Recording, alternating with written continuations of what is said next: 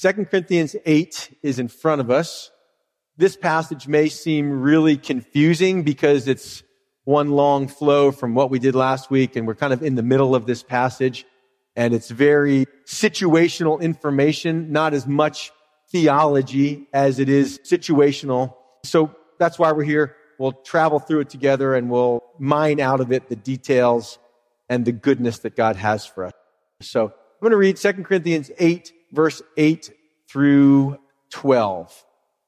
I speak not by commandment, but I am testing the sincerity of your love by the diligence of others.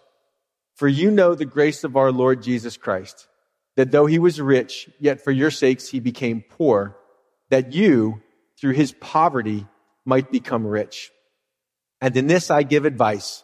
It is to your advantage not only to be doing what you began and were desiring to do a year ago, but now you also must complete the doing of it, that as there was a readiness to desire it, so there also may be a completion out of what you have.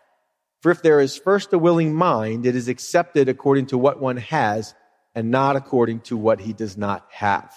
Clear as mud, isn't it, church?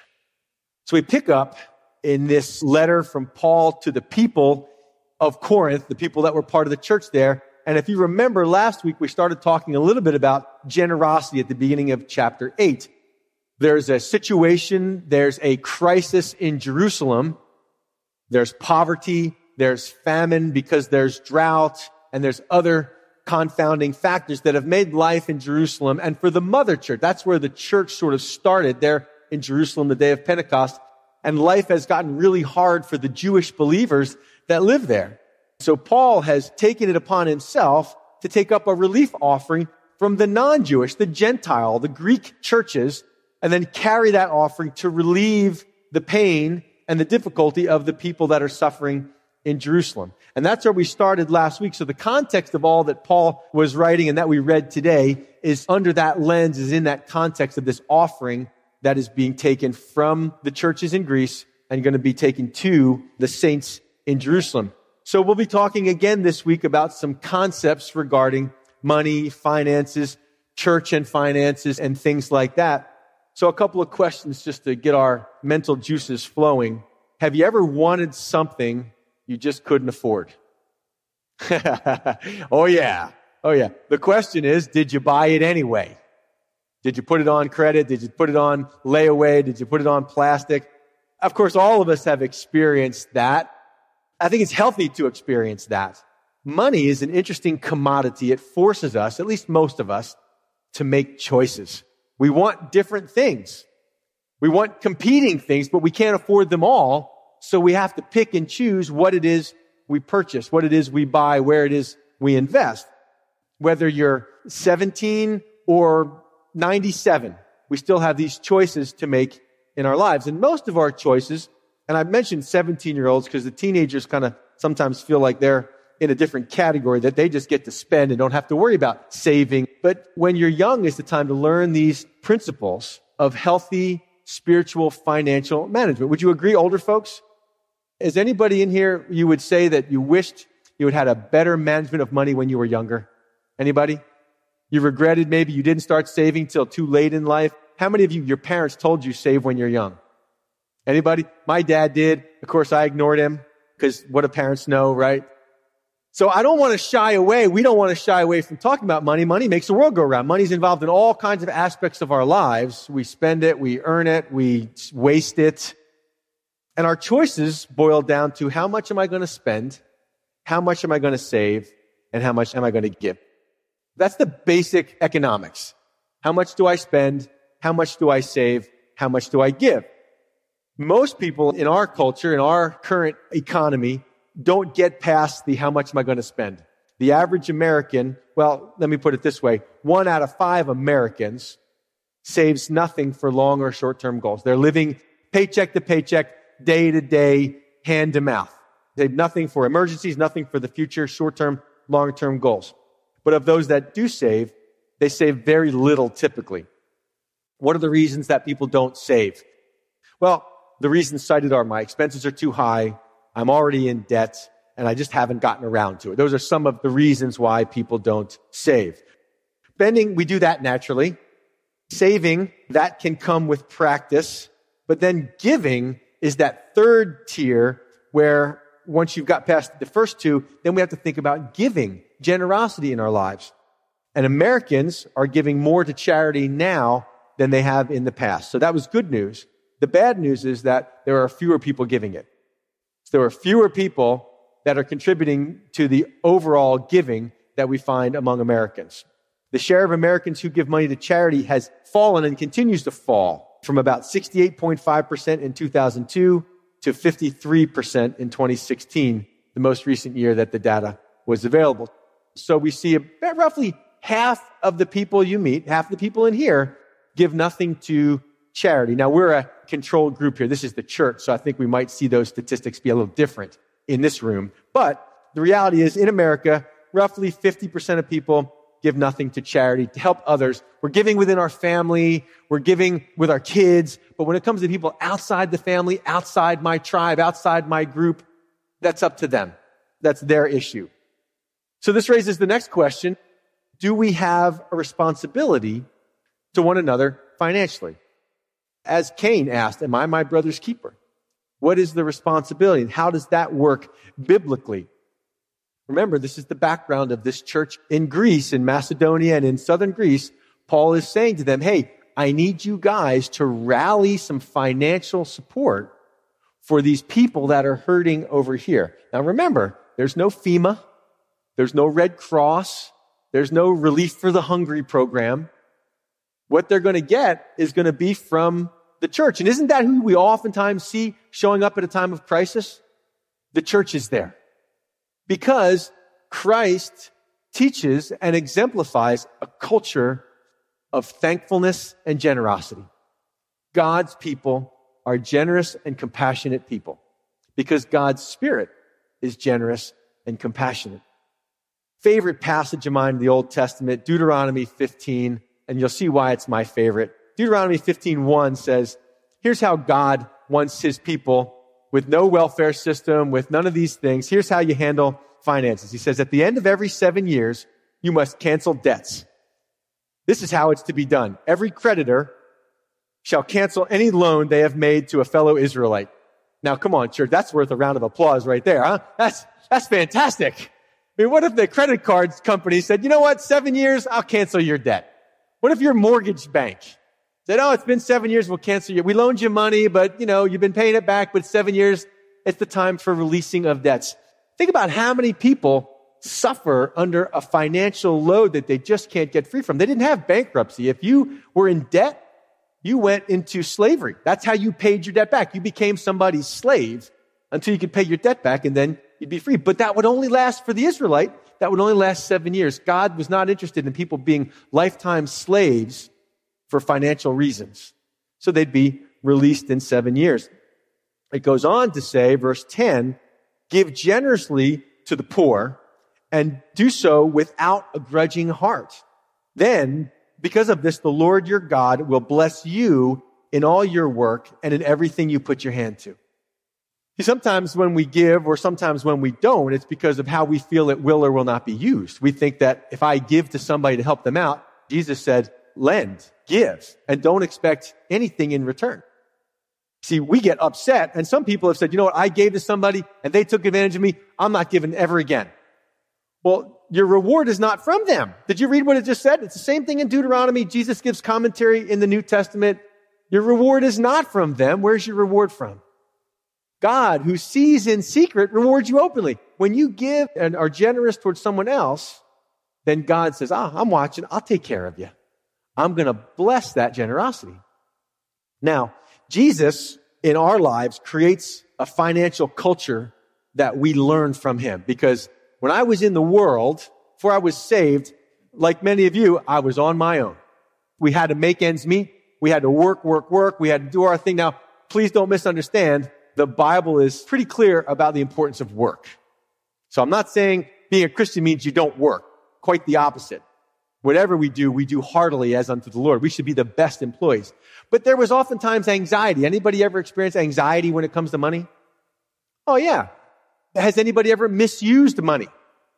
Been stupid with money? Wasted money? Of course we have. We all have done it. And then you get saved and you begin to relearn everything in your life. Relationships with people, and even my relationship to money. I learned that God tells me where your treasure is, Steve, that's where your heart's going to be. So if you're storing up treasures on earth, you're going to have an earthly oriented heart. But if I'm storing up treasures in heaven, then I'm going to have a heavenly oriented heart. Jesus goes on to tell us we can't serve two masters. Same section. Can't serve God and money. If I live to serve the almighty dollar, and that's my prime focus, that's going to take my life in a direction contrary to God, who wants me to love not money, but people. I'm supposed to love people and use money, not love money and use people. So this is a culture I have to learn. James W. Frick said, don't tell me where your priorities are. Show me where you spend your money, and I'll tell you where your priorities are. How we use money, because it creates those choices, shows us really where our heart is. So part of being a new creation is learning and living this new culture, financial culture of Christ. Because now I have a heavenly Father. The Lord is my shepherd. I shall not be in want. He makes me lie down in green pastures. He leads me beside still water. He restores my soul. I didn't have that before. I was on my own. I was trying to make my own way, responsible for my own promotion, this and that. And I found, and you found, hopefully, a God who says, I'm going to be a heavenly Father to you. Is God poor? If he needs something, does he have to go, hey, Steve, can you loan me $10? There's some people in Africa that need some help. Does God have resources? Does he own the cattle in 1,000 hills? The Bible says, you guys look like you're confused, like you don't know the answer. Of course, Pastor Steve. God is not poor. He says, look, if I needed something, I wouldn't ask you guys. I'm self-sufficient. So what we have is a Father now who cares for us. He cares for the lilies of the field. He cares for his creation. He cares for his children. So I can rest and go, okay, if I learn how to serve God, how to love God in all areas of my life, including financial, I trust by faith that God will take care of all of my needs. And that's what we find. And I think God's people over the centuries have found that to be a yes and an amen. Isn't that true, church? As you trust the Lord, then he takes care of your needs. He may not give you everything you want, but the Bible says, I've never seen one of God's children begging for bread. God's children will always have what they need. So the first thing he deals with as we get into this passage, the first problem that's not from faith is pressured giving. Pressured giving is the world's way, not God's way. The second thing is abuse of what's given. Abusing what's given for my own purposes or for the purposes of an individual is not God's way. God's way is generosity. So those are two things, and I think those are two things that oftentimes keep people from being generous. They get frustrated because there's pressure to give. They've experienced that in church, and they get frustrated because they see all the ways that money that's given to God is abused by men for their own purposes. Are we together in that? Do I live under a rock, or do we see these things? Yes. Okay. So those are the two things we're going to look at. Again, the passage is very businesslike. And if you're here for the first time, we don't preach on money every week. It's just where we are in the scriptures. And we'll deal with it here, and then we'll move on to other things. But we also don't want to ignore it. That's why we go verse by verse through the Bible. We deal with everything as it comes up and in the proportion that it comes up. So here we are, verse 8, Paul talking to the Corinthian church about this offering he's collecting. He says, I speak not by commandment or by authoritative demand, but I'm testing the sincerity of your love by the diligence of others. For you know the grace of our Lord Jesus Christ, that though he was rich, yet for your sake he became poor, that you through his poverty might become rich. So Paul's given them two examples of people that are eager to give. One is the Macedonian church. We talked about them last week. They were afflicted. They were struggling. They were poor, and yet they were really generous. So they were, for Paul, an example of the grace of God that allows someone who's poor to give to someone who's poorer. And we dealt with that last week. And then he gives the second example of God's grace and generosity, and it's Jesus. That Jesus was rich, and he became poor so that we could become rich. He gave so that others could benefit. And he gives these two examples of the grace of God. Both of them very eager to be generous. Mom and dad, isn't it great to see your kids share? Isn't it great when you see your kids kind of be generous? When you hear that story that you sent your kid to school with lunch and they sit next to a kid that didn't have lunch and they cut their peanut butter jelly sandwich in half. And as a parent, doesn't that bless your heart? Come on, moms and dads. Don't we want to raise generous kids? Who wants to raise bullies? Anybody want to raise bullies? We want to raise generous kids. It pleases you when you see your kids share and be generous. And I think that's from God. It pleases God when his children don't act like they're poor and hoard for themselves, but instead are eager to be generous with what God has given his children. So notice the first thing that just stands out to me, Paul says, I speak not by commandment. Now, Paul could have spoken by commandment. He could have given them the law of giving. He could have said, you guys know what the law says. The law says you should be tithing. And I always get those looks because most of us, even though you've grown up in the New Testament church, have grown up, especially when it's convenient, under law. And tithing is a convenient way for pastors to pressure people to give money for projects. I mean, we can use fundraisers, we can use thermometers, we can use yard sales, we can use bake sales, and certainly there's the occasional beef and beer that can be used to raise money for God's purposes. Well-meaning pastors that want to expand the kingdom, but feeling like God's not doing it. So now instead of exercising faith and prayer like, George Mueller. George Mueller prayed and prayed and prayed, and God provided for him to care for thousands of orphans just through prayer. Never taking an offering, never begging for money.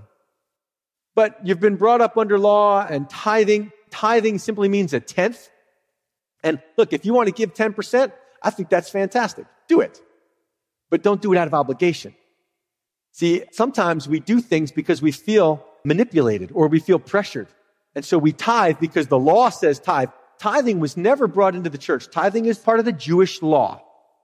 But when the church was born and the apostles were talking about now these Gentiles are getting saved and filled with the Spirit, what do we tell them to do? One of the things on the list was not tell them to tithe. The Gentiles did not have to become Jews to be saved. What we see in the New Testament is grace giving, is love giving, is cheerful giving, is reaping and sowing. These are things we'll go through in 2 Corinthians 9. So grace and love do way more to benefit generosity than law does. Law will give people a minimum. Love will break your heart. The love of Christ will break your heart. So instead of saying, I command you, he's very gentle with them. Do you see that? He's very careful. He says, I'm not laying down the law for you. Instead, what's he doing? I'm just simply testing the sincerity of your faith by the eagerness of others. Look, the Macedonian church, they heard about you guys saying you were going to give. They got excited. They're poor and they were eager to give. Evidently, they had genuine love for the people in Jerusalem. Jesus Christ, dwelling in heaven. He didn't begin to exist when he was born. You know that. This is Theology 101. Jesus was eternally existent, is the eternally existent Son of God. He took on human form as a baby, but he existed in heaven where streets are paved with gold. Now, I don't know what your street is paved with, asphalt probably. I lived on a gravel road for a long time. Gravel's okay with me. In heaven, streets are paved with gold. Now, here, it's about $100,000 to pave a mile of road with asphalt. How much do you think it is to pave a mile of road with gold? Cha-ching right there. That's some money. You got to have a lot of money to pave your street with gold. So, one example, we know just eternally the riches of God in heaven. And Jesus chose willingly and eagerly because of love. He and the Father worked it all out to take on human form. Not to be born in a palace, but to be born to a poor family from Nazareth. Carpenter's son. If I'm going to have my son be born, I don't want him to be born into a well-off family where he's got everything he needs. But God chose, Joseph and Mary were so poor that when they came to dedicate their son in the temple, they couldn't even afford a sacrifice like a lamb. They had to bring the money for just 2 simple turtle doves. That was all they could afford. That was the cheapest sacrifice you could offer. So they were poor. It's a poor family. And that same Son of God became even poorer, emptied himself, and hung on a cross so that we, through his poverty and his rejection, could become eternally wealthy. You know, you have an inheritance waiting for you, right?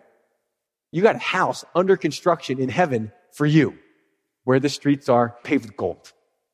And in heaven, you won't care because it's everywhere. So the riches of heaven, the spiritual riches, there's no comparison. What Jesus did for us is really unfathomable. I mean, imagine going down to the homeless shelter and taking a checkbook with you and clearing out your bank account, zeroing it out, handing the check to a homeless person, then trading clothes with them, saying, here, give me your clothes. I'll take your rags. Here's the note to my home. Here's the note to my car. You get it all. That's what Jesus did. Can you even fathom that? Come on, I can't. That's like unrealistic. Who would do that? But that's what Jesus did. And he did it willingly. The Father didn't force the Son to do that. You know this. So he did it willingly and eagerly. You know, it's easy to say that we love somebody.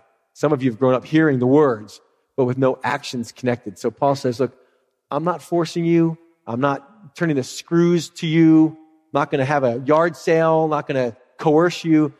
I'm just looking to see that you really do love. That love is really present in your church. And one of the ways love becomes visible is through generosity. Are you with me, church? Okay. Just testing or examining for genuineness, the sincerity of your love by the diligence of others. Jesus was diligent and the Macedonian church was diligent. As a matter of fact, one more thing before we move on. When Jesus was on the cross, you know, there were 7 statements of Jesus from the cross. One of the things he said is, it is finished. 3 words in English, 1 word in Greek, tetelestai. Have you heard of that word? That's the word in Greek that we translate, it is finished, and sort of a business term, and it means paid in full. It's as if Jesus took all of that debt, not financial, our sin debt. I become rich, not materially. I become rich spiritually. My debt is forgiven. My slate is wiped clear. And now I have a Father in heaven with a humongous inheritance that I have to wait for. And I'll get when I get to see him. That's what I've inherited. Man. So that's the example he gives to the Corinthians.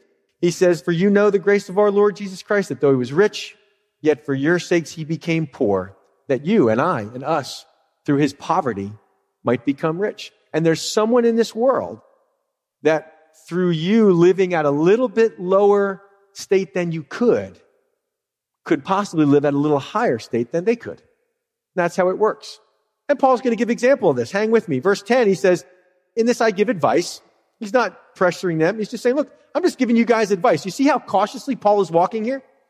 I give advice. It's to your advantage, not only to be doing what you began and were desiring to do a year ago, but now you also must complete the doing of it, that as there was a readiness to desire it, so there also may be a completion out of what you have. So he says, a year ago, you guys were saying you were all in. Your excitement encouraged the Macedonians. And now it's time to take up the collection. It's time to put your money where your mouth is. You've made a pledge, and now it's time to see it through. And he explains this a little bit more in verse 12. He says, for if there is first a willing mind, it is accepted according to what one has and not according to what he does not have. So evidently they had pledged quite a large amount. And now Paul is saying, now it's time to see it through. You've said it, now you've got to do it. Words are meaningless without intent and follow through. So we say something, we have to intend to actually do it, and then actually follow through with that. You know the story of Ananias and Sapphira in the New Testament. I think it's Acts chapter 5. I'm going from memory. They pledged to sell a piece of land and give all of the money to the people in need. But then what really happens is they sell the land and they give some of the money to people in need. Now, no one forced them to say that they would give all the money. They said it out of their own desire. They had a desire, and that's a good thing. The problem was when it came time to write the check, they had a hitch in their giddy up. It's kind of like the guy that won $3 million and he said, I am going to give a quarter of it to charity. And then when it came time to give it, well, he gave a quarter of it. Now he only has $2,999,909.75. See, it sounds good to say, I'm going to give a quarter of my $3 million, and you think 25%, but then he was only thinking 25 cents. And sometimes that's how it happens for us. And I appreciate that you have generous, willing hearts, and you want to give. And this is why in some churches, there are pledge programs where we get the emotions going. We're going to have this building project or have that thing going on, and we're doing for this thing in 3 years from now. We wanted you to, here's the pledge cards. I want you to pledge for 3 years from now. And everybody gets excited, and there's missions, there's building. Some pastors live under the pressure of, if you're not building something, people get bored and they stop giving. I've heard this. So you always got to be building something so people can continue to have something to give for. That misses the point altogether. So these pledges, the problem is right here. Paul says, if there's a willing mind, that's wonderful. It's accepted according to what you have at the moment, not according to what you don't have. Paul is not saying that you need to sell your house and sell your car and give it all to the poor. He told that to the rich young ruler. But he's just saying, look, based on how you prosper, based on what you have. And there's a time right now that you may be a little more prosperous than you were 6 months ago or 2 years ago or 5 years ago. Maybe you got a raise. Maybe you got a change in job. Maybe you got a promotion. Then your giving, your generosity can be proportional to that. We sit in this building. We pave the parking lot. God's provided. The reason we don't beat you up for money and we don't have pledge drives and auctions and yard sale, I got better things to do with my life than sort through the junk people bring to try to sell because God is poor and needs money. It's ridiculous. We've trusted the Lord. We've said, here's the need. If you feel like giving to it, if God's moving you, then give to it. If not, no problem. You know, right now we're talking about paving the driveway. It's getting dangerous. I have a pickup truck. I'm cool with it. I lived on a gravel road. I could care less whether we pave the driveway or not. I mean, really, as far as I'm concerned, personally, I'm okay with potholes, and you should have seen our road when it was just gravel. Oh man, it was terrible. So we don't have to feel this pressure to pressure you in 1,000 different schemes and gimmicks to give, because if nobody's into the project and it doesn't get supported, then we don't pave the driveway. It's okay. We're going to still teach the Bible. We're still worship the Lord. But if God is doing a work there and people give to the cause, then we'll do it. And there's no pressure. Isn't that great? How many of you have been involved in churches where there's been a lot of financial pressure? And then there's guilt, and there's obligation, and there's fear. And, if you don't give, God's not going to bless you. You ever heard that? Can I just tell you, if you've ever thought that, if I don't give, God's not going to bless me, then you don't know the grace of God. God has blessed me way beyond what I've ever given to him. Now, in chapter 9, we're going to learn the principle of reaping and sowing. Here's what you have to know. Not if you don't give, God's not going to bless you. What you have to know is the degree to which you give is the degree to which you receive. It's an agricultural situation. You plant one tomato seed, you're going to get one tomato bush, and it's going to have 10, 12 tomatoes on it, and you'll get that. You'll get 10 or 12 tomatoes. But if you really like tomatoes, tomato cucumber salad in the summertime, one of my favorites. But if you want to get a lot of tomatoes, what do you have to do? You got to plant a lot of seeds. Stick around for chapter 9. We'll hash that out some more. He doesn't want them to be burdened. Look what he says in verse 13. He says, I do not mean that others should be eased and you burdened. I mean, I'm not asking you to take out a loan so that you can help the people in Jerusalem. Not that you should go into debt so others could get out of debt. That doesn't honor God. He says, but by an equality, that now at this time your abundance may supply their lack, that their abundance also may supply your lack. So he says, look, at this time, you Corinthians, Corinth was a wealthy city. Their economy was prosperous. Business was booming. They were at a crossroads of commerce. They were a church of means. And the church in Jerusalem was a church without means. So he's saying, right now, you guys are blessed and they're poor. How about you take some of what you have and pass it on to them? And then maybe there'll come a time down the road when you have a need and they can help you out. Isn't that wonderful? So do we have a responsibility to one another in community? Not a forced obligation, but a willing opportunity to help each other out. The way that you measure it out to others, church, what is it? it's measured back to you. And so you see what he's saying by an equality. Some have more, some have less, but we can help each other out. But see, we live in the culture, now this is why I mention this. We live in a culture that says you work hard for what you have. If you've collected it, if you've earned it, if you've made it, well, you keep it all to yourself. Let them figure it out for themselves. It's their responsibility. It's the government's responsibility. It's someone else's responsibility. Tough stuff, isn't it? But here's the deal. Here's the reality. Paul says, verse 15, he says that there may be an equality or a balance. As it is written, he who gathered much had nothing left over, and he who gathered little had no lack. Now he's quoting Exodus, I think it's chapter 16. Remember when the Israelites came out of Egypt? They were slaves in Egypt. God set them free through the Passover, and out they come. They just take what they can carry at the minute because they're going to be nomadic. It's going to turn out to be 40 years. And they get out into the wilderness, and they start to feel the stomach pains. They've eaten the bread they brought out, but now they're going, where's Costco? Where's Walmart? Where do we get food? I mean, there's a million of us out here in the wilderness. What are we going to eat? And they start to complain to Moses, hey, Mo, we got to get some food. I mean, what are we going to do? How are we going to eat? We were better off when we were slaves and had food to eat. Now we're free and we ain't got nothing. And Moses says, you watch what God is going to do. And what does God do? He rains down manna, bread from heaven. God has resources, man. God has ways. So you think it's all up to you. You think I got to hoard. Because if I give away stuff, if I am generous, then I'm going to do without myself. I'm not going to have what I need. God says, you test me. You try me. You become a conduit for resources and you watch how I bless your life. So the bread rains down. What's it called, church? It's called manna, which means, what is it? That's what manna means. What is it? They're not very creative. They go, what is it? We'll call it manna, I guess. It's manna. What is it? And so it would come down every morning. They'd have to collect. If they tried to collect for a week or a year, what would happen to it? It would get rotten and get moldy. And they learned the principle that I have to rely on God every day for my needs. And then Jesus confirms this when he teaches the disciples to pray. He teaches them to pray, give us this day our daily bread. Now we have what we need for today, and then we save some for later. Look, this is a challenge. This is why law just doesn't work, because it's a challenge to figure these things out. There's grace involved. I don't want my kids, because I love my kids, I don't want them to have to take care of me financially when I'm older.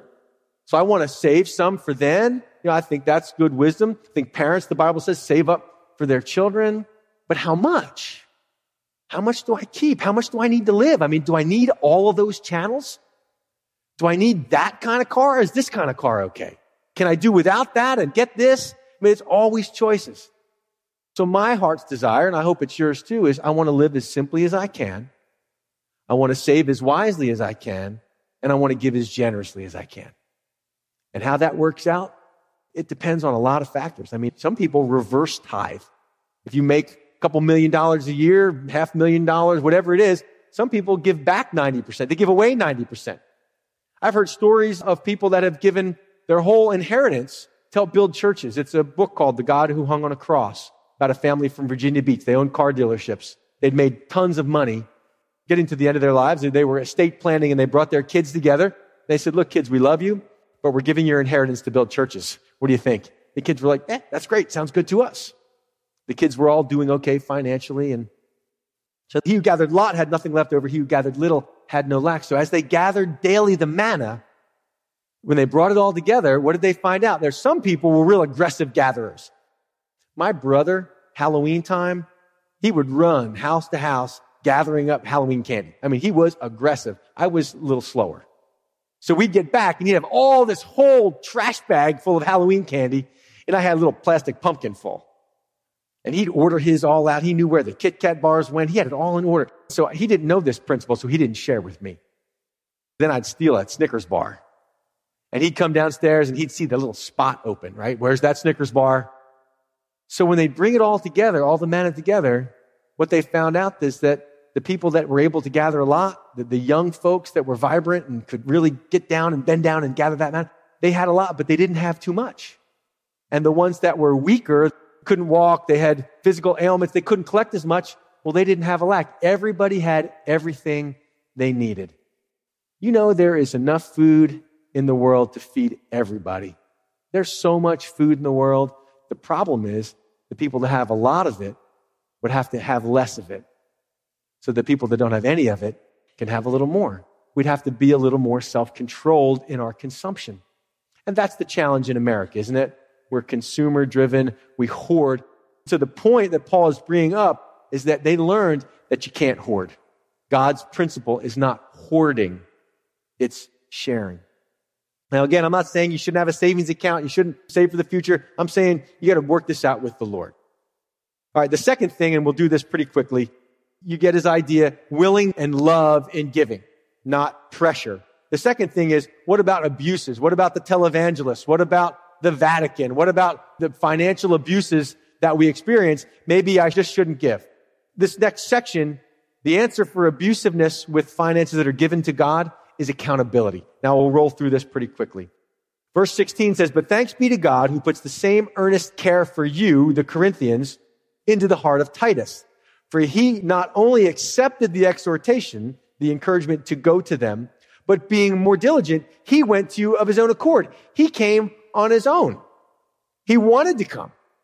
"And we have sent with him," he's not by himself, "the brother whose praise is in the gospel throughout all the churches. And not only that, but who was also chosen by the churches to travel with us with this gift, which is administered by us to the glory of the Lord himself, and to show your ready mind."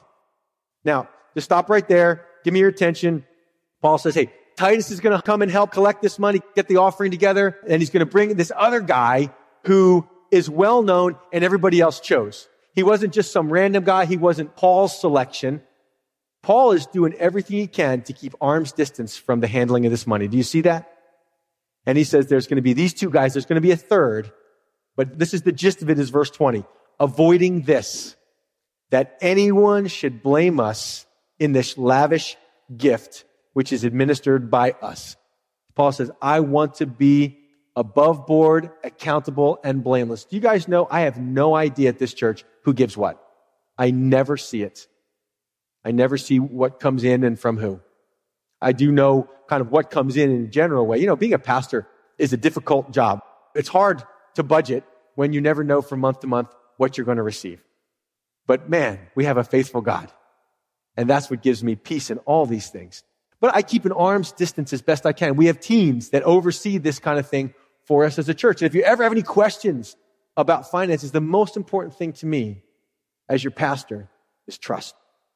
So that's why Paul is going out of his way. It's a large gift, and it could be easily abused or taken for personal use. But Paul says, I'm going to, verse 21, providing honorable things, not only in the sight of the Lord, but also in the sight of men. So he says, and I think we would do well to listen, if you ever meet a person or a pastor at a church where the pastor says, well, I'm only accountable to God, and he knows my heart, then run away. Don't give them a dime. Don't give them a penny. Matter of fact, Paul knew the culture at his time, the culture of abuse. You think anything has changed in a couple thousand years? You think there are still people that abuse religion and take advantage of people for their own purposes? Yes, that happened at Paul's time. Matter of fact, there's this little book. Hang with me just a couple more minutes. There's a little book called the Didache. It's the greatest book no one's ever read. This is a book that was discovered. It's one of the earliest known manuals outside of the Bible on Christian living. So a Christian community wrote a manual on how Christian living at their time, somewhere between the Gospels and the Apostle Paul. This was written. And this is what it says in chapter 11 of this book called the Didache, the teaching of the 12. Let every apostle who comes to you be received as the Lord. But he must not remain more than 1 day or 2 if there's a need. If he stays 3 days, he's a false prophet. Nobody's sponging off people. And when the apostle goes away, let him take nothing but bread to last him until his next night of lodging. If he asks for money, he is a false prophet. I think God's people would do well to take that advice. Paul is going out of his way to say not just honorable in the sight of the Lord, but honorable or accountable in the sight of men. We don't mess around with money. Verse 22, and I'll just finish it up. And we have sent with them our brother, whom we have often proved diligent in many things, but now much more diligent because of the great confidence which we have in you. If anyone inquires about Titus, He is my partner and fellow worker concerning you. Or if our brethren are inquired about, they are messengers of the churches, the glory of Christ. Therefore, show to them and before the churches the proof of your love and of our boasting on your behalf.